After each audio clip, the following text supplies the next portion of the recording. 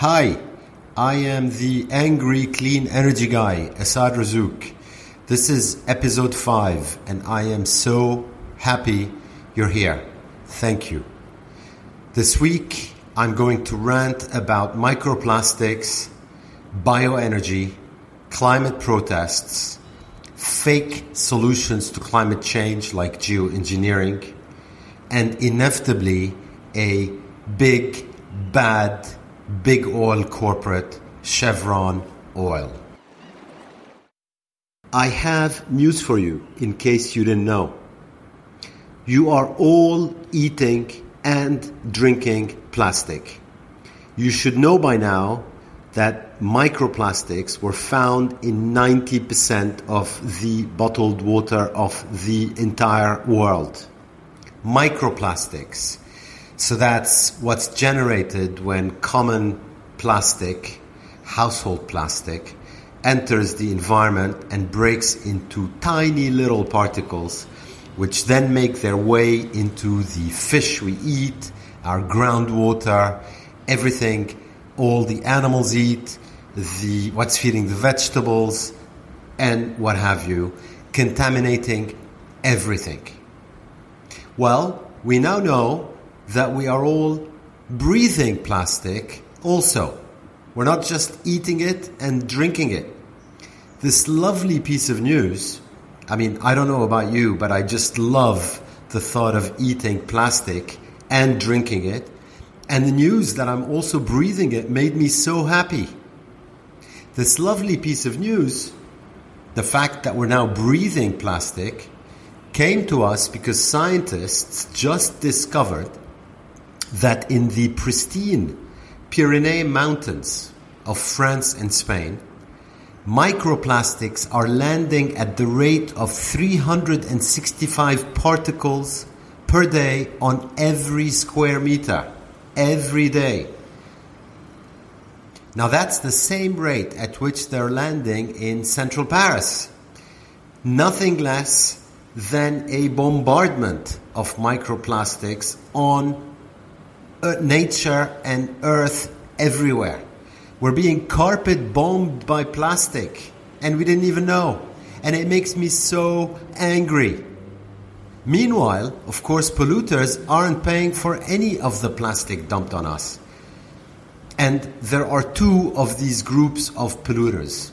First, there are the people who gave us plastic because it all comes from oil. So that would be big oil and gas and petrochemicals companies. And then the second group of polluters is those taking advantage by dumping plastic on us without any thought or control. Some of the biggest companies in the world, Coca-Cola, PepsiCo, Nestle, Danone, Kraft, Procter & Gamble, Unilever, Mars, Colgate-Palmolive, and hundreds of other brands. Hundreds.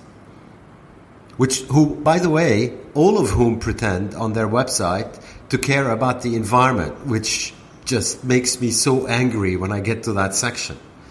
Now, why is that? Why are all these companies going wild on plastic? Because it's cheap.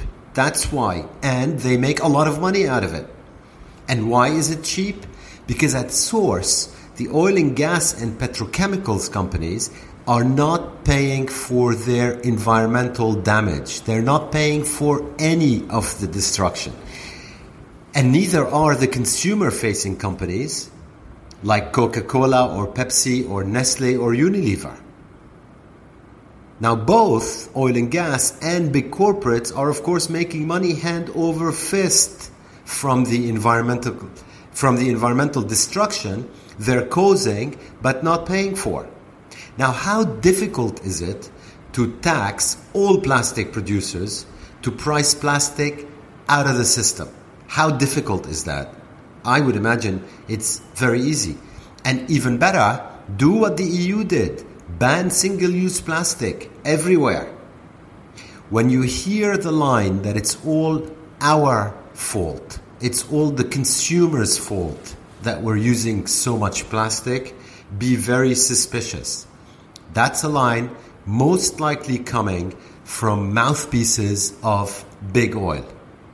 We all, of course, have a role to play in tackling plastic pollution. But in reality, we, the individual consumers, are the only one bearing the burden. The other ones are just running away to the bank with sacks full of money. There's only so much we can do if companies don't step up and provide sustainable choices, and governments don't step up and just tax plastic out of our system. We have substitute. We don't need it. Well, at least 90% of it. We don't need it.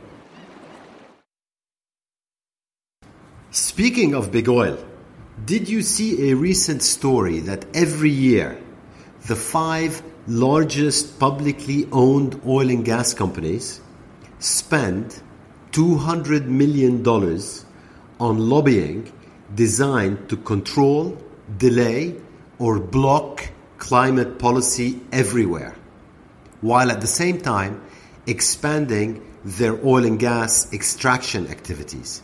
Now, I've spoken about that in a previous podcast, this climate bullying.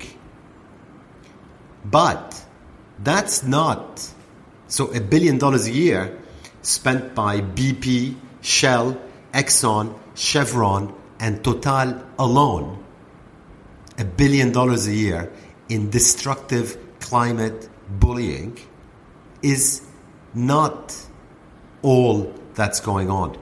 First of all, don't forget some of the biggest oil companies in the world are actually not publicly listed, and we don't know what they're doing. And that's the state-owned company like Saudi Aramco, who alone made $110 billion of profits selling us poison last year. $110 billion. Now, that number, that $1 billion lobbying number, is an absolute minimum of what these big bad companies are doing. Let me just give you one example of why that's the case. You may have heard about geoengineering. That's putting lots of stuff in the atmosphere to avert warming by diverting the rays of the sun or masking the effects of our greenhouse gas pollution or whatever. But it's all science fiction, because if it sounds like science fiction, this is science fiction. These are lies peddled through that deceiving word, geoengineering, and they make me so angry. So let me translate the word geoengineering for you for the next time that you hear it. First, it means that we have a very good excuse to keep burning fossil fuels and increasing CO2 concentration, because allegedly we've solved the climate problem through geoengineering, which of course doesn't exist, but you know, that's what they mean when they use that word. Second, of course, geoengineering is going to be a very expensive cost we have to bear forever. We have to pay for it forever, because the same people selling us geoengineering are producing more and more oil and gas and want to do a lot more of it. And I'll tell you who they are in a second.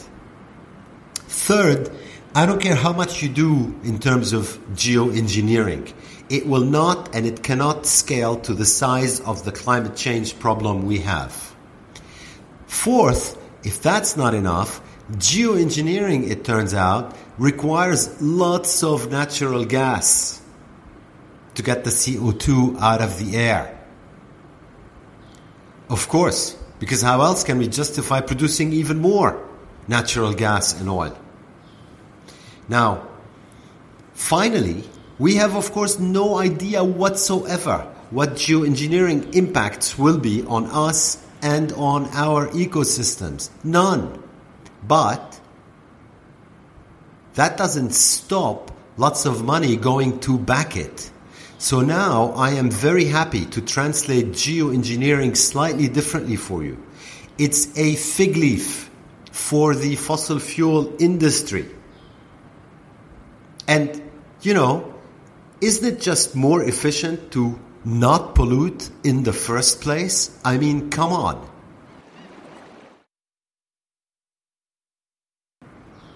Chevron, those good guys again, Occidental Petroleum and mining company BHP, for example, love geoengineering so much they recently gave a random company $68 million to play with in that field.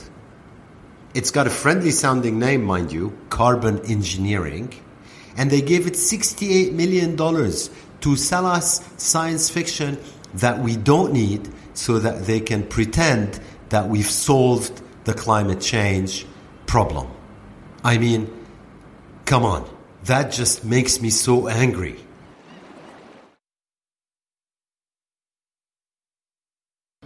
I read recently a report that the electricity generated from wood was on a 10-year roll from 2004 to 2014. But thankfully, at least in the United States, the expansion of power generated from wood has come to an end. Mind you, that's just the expansion. That means we're just using as much as we were in 2014. It's just not going up anymore. Now, have you ever been to Kalimantan in Indonesia, for example, to check out a timber plantation? I have. It's ugly, and I can tell you there is no way you can generate wood chips sustainably from any emerging market. I can accept that maybe you can do it in Sweden, but there is no way you can do it in the Amazon, in Congo, or Indonesia, and I've been on enough timber plantations to know the freak show that's going on over there to pretend sell us sustainable wood. So, whenever you hear about bioenergy, ask yourself, is this coming from forests in any way? If it is, think deforestation, think biodiversity, think loss, think corruption, think animal extinction. And most importantly, think bioenergy from wood is most likely evil. Thank you so much for listening to me, the angry clean energy guy, this far. There is never enough angry subjects in the fight against climate change. My loser of the week is Chevron, the infamous oil company, for pretend selling us geoengineering solutions that don't work in order for them to drill more oil that we don't need and that we can't have. Chevron, you should be ashamed of yourselves. My winner of the week are the 1,000 climate change activists arrested after 8 days of London protests. Because, and I'm not being dramatic, it's not okay to live in a society where we are not arresting ecological criminals, but we are arresting the men and women who expose the ecological crimes. It's not okay. Ecological and climate catastrophe mean, among much other suffering, the eraser of our future and our past. Thank you for listening, and don't hesitate to send my way any questions you have about clean energy, climate change, or whatever you like. Stuff in the green space that makes you angry is always very welcome. Have a wonderful week.